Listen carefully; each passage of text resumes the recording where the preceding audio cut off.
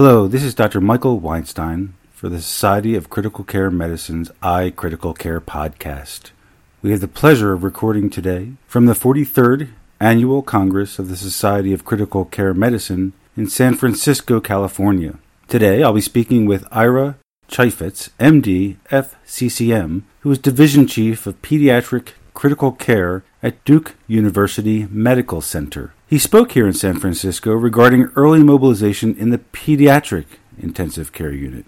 Thank you so much for joining us, Dr. Cheifetz. I think for many of us in the adult world and are fairly more and more familiar with early mobility in the ICU, and I thought it would be interesting to hear a different perspective, I think probably more for much of the listenership as well, regarding early mobility in pediatrics. And I imagine there are similarities, but I imagine there are a fair amount of differences as well.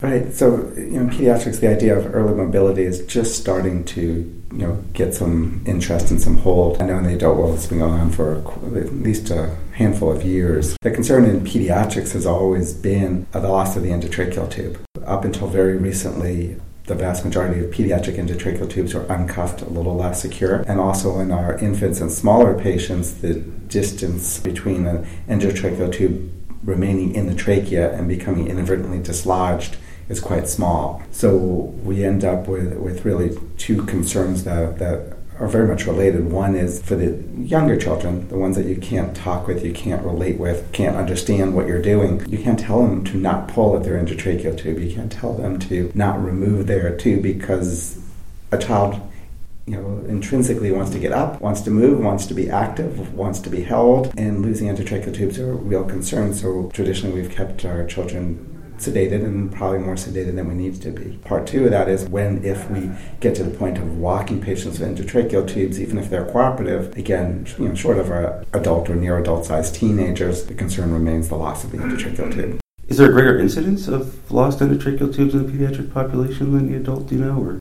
I don't know, honestly. I don't know the comparative data. We don't lose a lot of, there's not many inadvertent extubations, but again, we're not having many of our children, up until very recently, walking around ICUs with endotracheal tubes. Very recently there's been some change in that thought process, and there was an excellent presentation at one of the pre-courses here looking at whether or not loss of an endotracheal tube should be a never event or not. And it was a very good discussion. Obviously there's no answer, but the general consensus amongst those discussing was that it probably should not be a never event, because if you never inadvertently lose an endotracheal tube, you're probably keeping too many patients too sedated for too long. Right.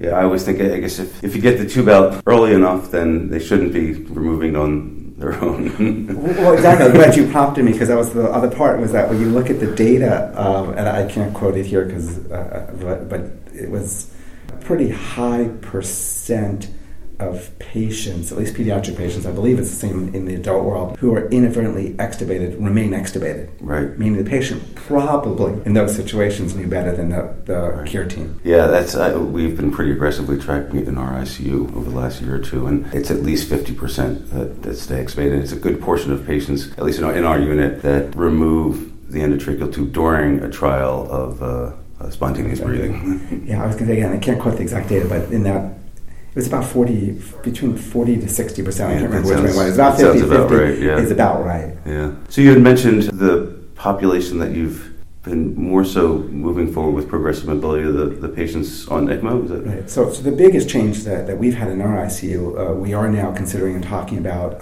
walking our adolescents, our larger size patients, especially those who are cooperative with endotracheal tubes. We are keeping our patients in general more awake and learning that if you can keep them more awake and get through that period of delirium, they actually do better and you can be more cooperative. But the real area of focus, as you just asked, in our ICU has actually been ECMO. We've now walked, I think we're up to 13 ECMO patients, all older pediatric patients and young adults. And it's been quite successful. So this program started about 3.5, almost 4 years ago now, where we had a young woman, a 16-year-old with end-stage cystic fibrosis who had been on the ventilator at another institution for about 4 days, and then was transferred to us for a lung transplant evaluation. Duke is a very aggressive and big one of the largest in the country lung transplant programs, but they're pretty strict on a criteria that if you're on a ventilator, you must be ambulatory or at least actively involved in physical rehabilitation within 7 days, or they will not transplant because of the published data that the risk of mortality is about 50% of those patients who are ventilated and immobile pre-transplant. So we had this young woman in our transplant team suggested, and to this day I don't know whether Dave Zoss, who's director of our transplant program, did it seriously or not, but challenged us to put her on ECMO and walk her on ECMO. And after we all said that was the most insane thing we've ever heard, we did it with informed consent of the family, of course. And this young woman was cannulated for venous ECMO through a double lumen IJ cannula. We secured the airway through tracheostomy just to have a secure airway. Woke her up and walked her.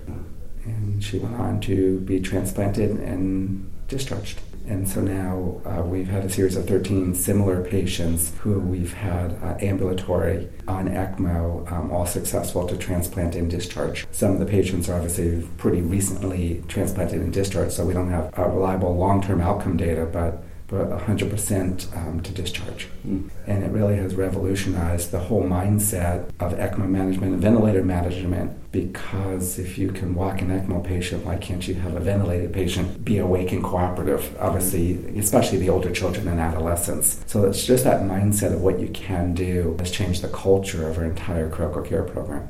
That's interesting. So the real impetus was the criteria for transplantation, is it? Right, yeah. And so far, all the I believe it's 13 that we've walked in ECMO have all been pre-transplant. So the question that came up after we had done about 8 or 9 bridge to transplant ECMO. So the first 8 or 9 of our patients were patients that were cannulated with end-stage lung disease with the intent of transplantation. All of them had cystic fibrosis or other chronic lung conditions. We were faced with a 16-year-old teenager young woman who had severe ARDS of unclear infectious etiology, and after a month on ECMO, she was no better and probably was worse. And on CT scan, had minimal to no lung. So she was the first patient, and the question we had asked all along is, can you wake up and walk an ARDS patient on ECMO because of the intrinsic differences of all the other patients had with chronic lung disease, had, sad but true, grown accustomed just through their life of living and walking, being dyspneic. It was just their brain, their mind knew that they weren't suffocating, they were tachypnic, they had struggled to breathe, but they were breathing. When you have someone who was normal with healthy lungs her entire life, as soon as we woke her up, the anxiety, the dyspnea, the air hunger that she sensed, although she was clearly well ventilated on ECMO in terms of gas exchange, was tremendous. But it took about a little over a week to really, it comes down to just basic TLC, nursing care, family care, talking to her, convincing this young woman that she was okay. I mean, big sense, ECMO okay, but could breathe and get through that panic, anxiety, that she was able to ambulate, rehabbed after lying in bed for a month, basically not moving. And she went on to get her transplant, go home, and she's back to being a competitive swimmer. So, wow, pretty impressive. Yeah. You know, the next steps are to do the same process to ambulate these patients who are not bridged to transplants, who are bridged to recovery. But we hadn't done that yet simply because we weren't sure about the tachypnea, the air hunger, the fear. But having done it in a patient, we had no choice. We had to try it because the alternative on the young woman I just described was withdrawal of support. Now that we've learned and we've figured out how to do this, and this was pretty recent, just 6 months ago, the next appropriate candidate who's an ECMO to bridge to recovery, who is an older pediatric patient, I believe we will go down the same path. Most of our patients recently have been younger children. What type of age ranges? So because we've been limiting this to the post-transplant population, our center only does adolescents and adults. So we're going down to the youngest that we can transplant is 14. I do know off of our experience, having talked to other centers and other people around the country, that there are other centers that have now woken up and I don't know how much I've ambulated, but at least standing at bedsides and physically rehabbing. I believe the youngest I've heard is 8 years. And I don't see any reason why you can't go down to whatever age you feel, and it depends on the child and the development of the child, Sure. That the child would be cooperative, because of course one error, one inadvertent decannulation can greatly not only of course hurt that patient but damage a program. Forgive me if it's just not my world. Late or non-recovering ARDS, is that an unusual indication for transplantation, or is that? It's rare, but there's some. This situation, we faced this situation where we have had unfortunate patients who could not survive ECMO, or did not recover lungs and eventually succumbed, absolutely. The difference is, years past, once you got out 4 weeks, the mindset was wait longer, go 6 weeks. But your risk of complications really starts rising, infectious complications, bleeding complications, and often, unfortunately, it was a devastating complication. So in this situation, it was really trying to find that right time frame where the team was convinced that recovery of this young woman's lungs was highly unlikely to, almost certainly not going to happen, but prior to the point that we had an irrecoverable complication. So there is some, I think we're going to see it more and more, honestly. Yeah. I think this situation is probably going to happen more and more. For example, this young woman, Allie, if she didn't go to transplant, she probably would have succumbed, but up until recently, if it wasn't for ambulating her, she wouldn't have been eligible for transplant, because she would have been lying on the bed immobile for more than 7 days. So there was always that catch-22 there that you couldn't transplant them, but no one was really ambulating them, and then you had to hope they got better before there was a problem. What this idea here of rehabbing patients on ECMO allows you to do is it gives you a whole new pathway to proceed. Mm-hmm. And have all the patients on ECMO had airways as well, or been on ventilators, or do you extubate some people on ECMO?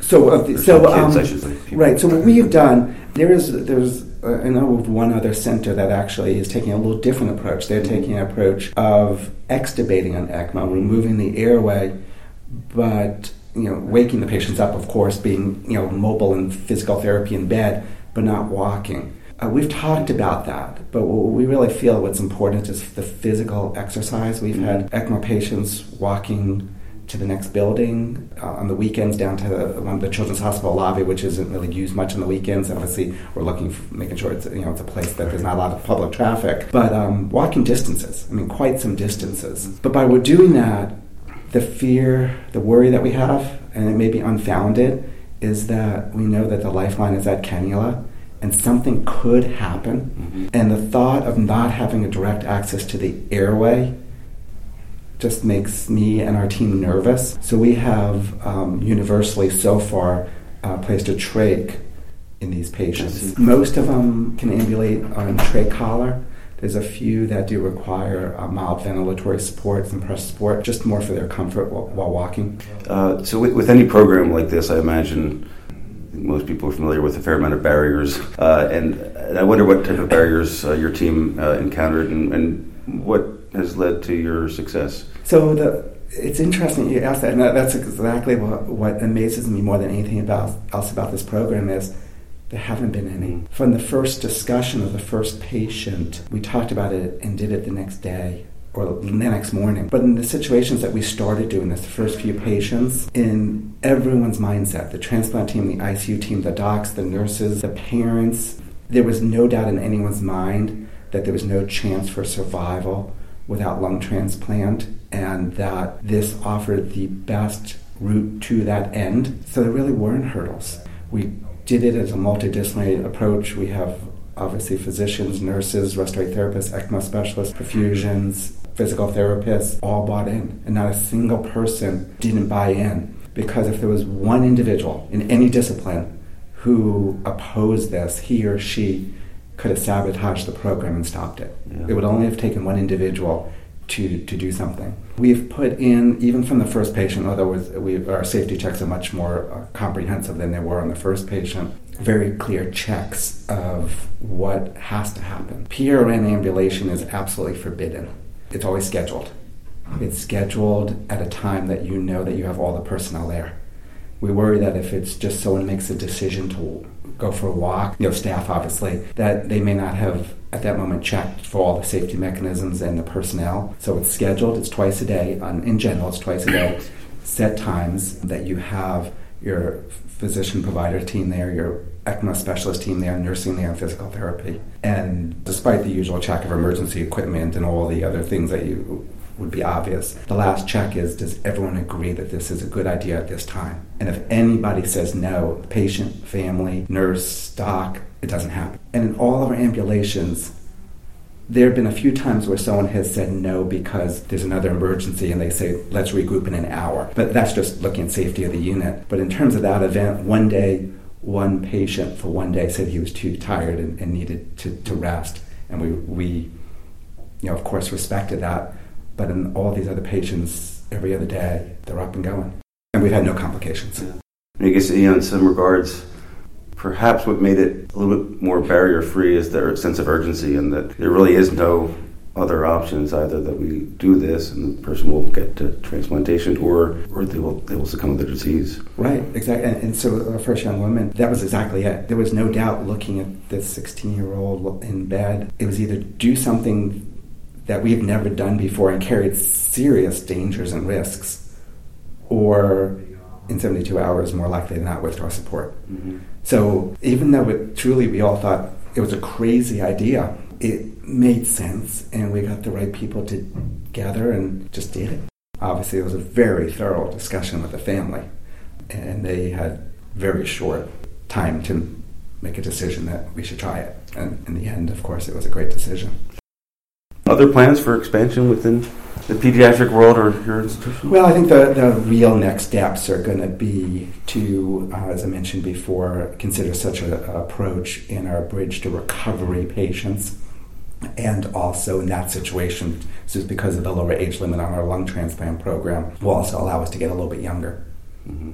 But we're going to do the same things we've done with every other patient, be very careful in our decision process to make sure it's the right patient, the right family, the right situation. And then it's risks and benefits. Would we do this to a patient that we would think should have a very short ECMO run that would be uncomplicated? I don't know. If you guess going in that you see an totally uneventful, smooth 7-day run, do you buy the risk? I don't know. But what I think you have to start buying the risk is those patients that you see are going to be on ECMO for quite some time or have already been on some time, and you know that you need to rehab those muscles. We know from the adult ARDS data, well reported, that when you look at adult ARDS survivors, non-ECMO, just ventilated ARDS survivors, that a year out, only 50% return to work, and the most common reason by far for lack of returning to original occupation was neuromuscular and not pulmonary. So where that line is of how many days would we decide the risk-benefit ratio starts swinging, I don't know. That's something we're going to have to learn. Your patients are back to swimming, so right. Pretty remarkable. Pretty remarkable.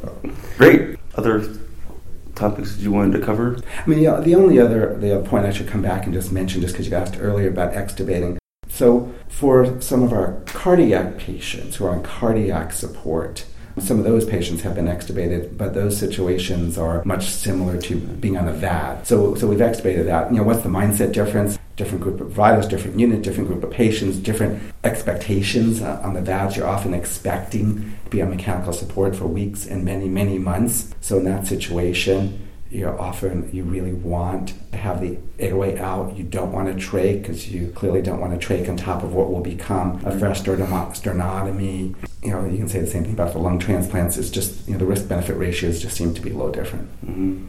Very interesting. That's been great. I really appreciate your time and certainly learned a lot. Thank you. Good. Well, thank you. It's been a pleasure. Progressive mobility of the patients on ECMO? Is that right? So the biggest change that we've had in our ICU, we are now considering and talking about walking our adolescents, our larger size patients, especially those who are cooperative with endotracheal tubes. We are keeping our patients in general more awake and learning that if you can keep them more awake and get through that period of delirium, they actually do better and you can be more cooperative. But the real area of focus, as you just asked, in our ICU has actually been ECMO. We've now walked, I think we're up to 13 ECMO patients, all older pediatric patients and young adults, and it's been quite successful. So this program started about 3.5, almost 4 years ago now, where we had a young woman, a 16-year-old, with end-stage cystic fibrosis who had been on a ventilator at another institution for about 4 days, and then was transferred to us for a lung transplant evaluation. Duke is a very aggressive and big, one of the largest in the country, lung transplant programs, but they're pretty strict on a criteria that if you're on a ventilator, you must be ambulatory or at least actively involved in physical rehabilitation within 7 days, or they will not transplant because of the published data that the risk of mortality is about 50% of those patients who are ventilated and immobile pre-transplant. So we had this young woman in our transplant team suggested, and to this day I don't know whether Dave Zoss, who's directed our transplant program, did it seriously or not, but challenged us to put her on ECMO and walk her on ECMO. And after we all said that was the most insane thing we've ever heard, we did it with informed consent of the family, of course. And this young woman was cannulated for venous ECMO through a double lumen IJ cannula. We secured the airway through tracheostomy just to have a secure airway. Woke her up and walked her. And she went on to be transplanted and discharged. And so now we've had a series of 13 similar patients who we've had ambulatory on ECMO, all successful to transplant and discharge. Some of the patients are obviously pretty recently transplanted and discharged, so we don't have reliable long-term outcome data, but 100% to discharge. And it really has revolutionized the whole mindset of ECMO management and ventilator management, because if you can walk an ECMO patient, why can't you have a ventilated patient be awake and cooperative? Obviously, especially the older children and adolescents. So it's just that mindset of what you can do has changed the culture of our entire critical care program. That's interesting. So the real impetus was the criteria for transplantation, is it? Right, yeah. And so far, all the I believe it's 13 that we've walked in ECMO have all been pre-transplant. So the question that came up after we had done about 8 or 9 bridge to transplant ECMO, so the first 8 or 9 of our patients were patients that were cannulated with end-stage lung disease with the intent of transplantation. All of them had cystic fibrosis or other chronic lung conditions. We were faced with a 16-year-old teenager young woman who had severe ARDS of unclear infectious etiology, and after a month on ECMO, she was no better and probably was worse. And on CT scan, had minimal to no lung. So she was the first patient, and the question we had asked all along is, can you wake up and walk an ARDS patient on ECMO because of the intrinsic differences of all the other patients had with chronic lung disease, had, sad but true, grown accustomed just through their life of living and walking, being dyspneic. It was just their brain, their mind knew that they weren't suffocating, they were tachypnic, they had struggled to breathe, but they were breathing. When you have someone who was normal with healthy lungs her entire life, as soon as we woke her up, the anxiety, the dyspnea, the air hunger that she sensed, although she was clearly well ventilated on ECMO in terms of gas exchange, was tremendous. But it took about a little over a week to really, it comes down to just basic TLC, nursing care, family care, talking to her, convincing this young woman that she was okay. I mean, big sense, ECMO okay, but could breathe and get through that panic, anxiety, that she was able to ambulate, rehabbed after lying in bed for a month, basically not moving. And she went on to get her transplant, go home, and she's back to being a competitive swimmer. So, wow, pretty impressive. Yeah. You know, the next steps are to do the same process to ambulate these patients who are not bridged to transplants, who are bridged to recovery. But we hadn't done that yet simply because we weren't sure about the tachypnea, the air hunger, the fear. But having done it in a patient, we had no choice. We had to try it because the alternative on the line I just described was withdrawal of support. Now that we've learned and we've figured out how to do this, and this was pretty recent, just 6 months ago, the next appropriate candidate who's an ECMO to bridge to recovery, who is an older pediatric patient, I believe we will go down the same path. Most of our patients recently have been younger children. What type of age ranges? So because we've been limiting this to the post-transplant population, our center only does adolescents and adults. So we're going down to the youngest that we can transplant is 14. I do know off of our experience, having talked to other centers and other people around the country that there are other centers that have now woken up and I don't know how much I've ambulated, but at least standing at bedsides and physically rehabbing. I believe the youngest I've heard is 8 years. And I don't see any reason why you can't go down to whatever age you feel, and it depends on the child and the development of the child, sure. That the child would be cooperative, because of course one error, one inadvertent decannulation can greatly not only of course hurt that patient but damage a program. Forgive me if it's just not my world. Late or non-recovering ARDS, is that an unusual indication for transplantation, or is that? It's rare, but there's some. This situation, we faced this situation where we have had unfortunate patients who could not survive ECMO, or did not recover lungs and eventually succumbed, absolutely. The difference is, years past, once you got out 4 weeks, the mindset was wait longer, go 6 weeks. But your risk of complications really starts rising, infectious complications, bleeding complications, and often, unfortunately, it was a devastating complication. So in this situation, it was really trying to find that right time frame where the team was convinced that recovery of this young woman's lungs was highly unlikely to, almost certainly not going to happen, but prior to the point that we had an irrecoverable complication. So there is some, I think we're going to see it more and more, honestly. Yeah. I think this situation is probably going to happen more and more. For example, this young woman, Allie, if she didn't go to transplant, she probably would have succumbed, but up until recently, if it wasn't for ambulating her, she wouldn't have been eligible for transplant because she would have been lying on the bed immobile for more than 7 days. So there was always that catch-22 there that you couldn't transplant them, but no one was really ambulating them, and then you had to hope they got better before there was a problem. What this idea here of rehabbing patients on ECMO allows you to do is it gives you a whole new pathway to proceed. Mm-hmm. And have all the patients on ECMO had airways as well, or been on ventilators, or do you extubate some people on ECMO? Right. So what we have done, there's I know of one other center that actually is taking a little different approach. They're taking an approach of extubating on ECMO, removing the airway, but waking the patients up, of course, being mobile in physical therapy in bed, but not walking. We've talked about that, but what we really feel what's important is the physical exercise. We've had ECMO patients walking to the next building on the weekends down to the Children's Hospital lobby, which isn't really used much on the weekends. Obviously, we're making sure it's it's a place that there's not a lot of public traffic. But walking distances, quite some distances. But by we're doing that, the fear, the worry that we have, and it may be unfounded, is that we know that the lifeline is that cannula, and something could happen. Mm-hmm. And the thought of not having a direct access to the airway just makes me and our team nervous. So we have universally so far placed a trach in these patients. Most of them can ambulate on trach collar. There's a few that do require mild ventilatory support, some pressure support, just more for their comfort while walking.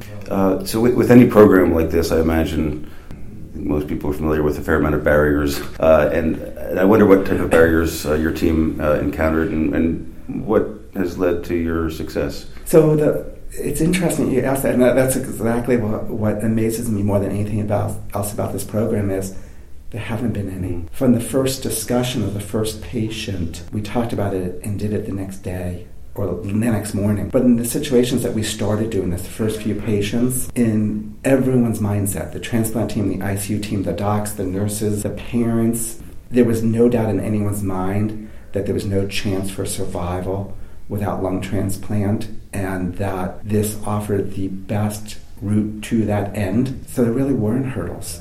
We did it as a multidisciplinary approach. We have obviously physicians, nurses, respiratory therapists, ECMO specialists, perfusions, physical therapists, all bought in. And not a single person didn't buy in. Because if there was one individual in any discipline who opposed this, he or she could have sabotaged the program and stopped it. Yeah. It would only have taken one individual to do something. We've put in, even from the first patient, although our safety checks are much more comprehensive than they were on the first patient, very clear checks of what has to happen. PRN ambulation is absolutely forbidden.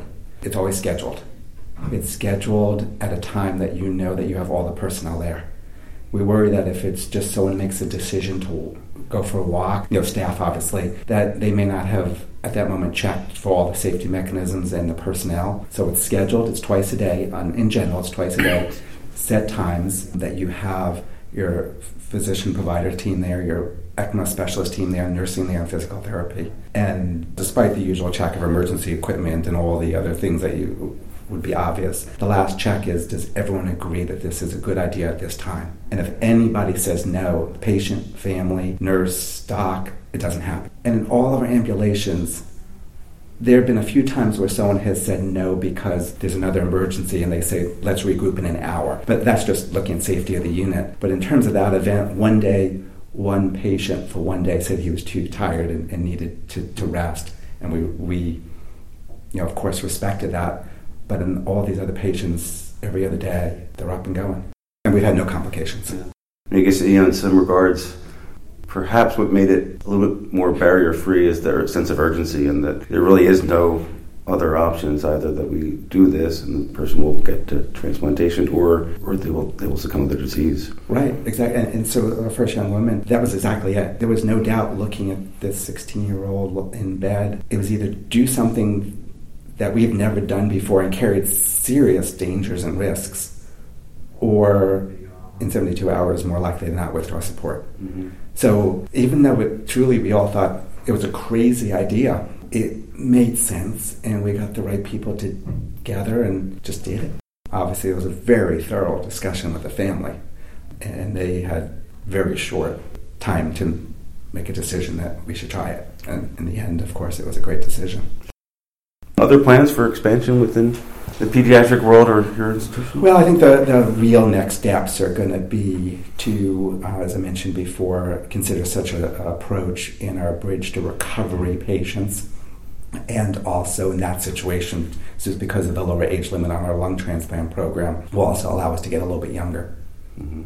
But we're going to do the same things we've done with every other patient, be very careful in our decision process to make sure it's the right patient, the right family, the right situation. And then it's risks and benefits. Would we do this to a patient that we would think should have a very short ECMO run that would be uncomplicated? I don't know. If you guess going in that you see an totally uneventful, smooth 7-day run, do you buy the risk? I don't know. But what I think you have to start buying the risk is those patients that you see are going to be on ECMO for quite some time or have already been on some time, and you know that you need to rehab those muscles. We know from the adult ARDS data, well reported, that when you look at adult ARDS survivors, non-ECMO, just ventilated ARDS survivors, that a year out, only 50% return to work, and the most common reason by far for lack of returning to original occupation was neuromuscular and not pulmonary. So where that line is of how many days would we decide the risk-benefit ratio starts swinging, I don't know. That's something we're going to have to learn.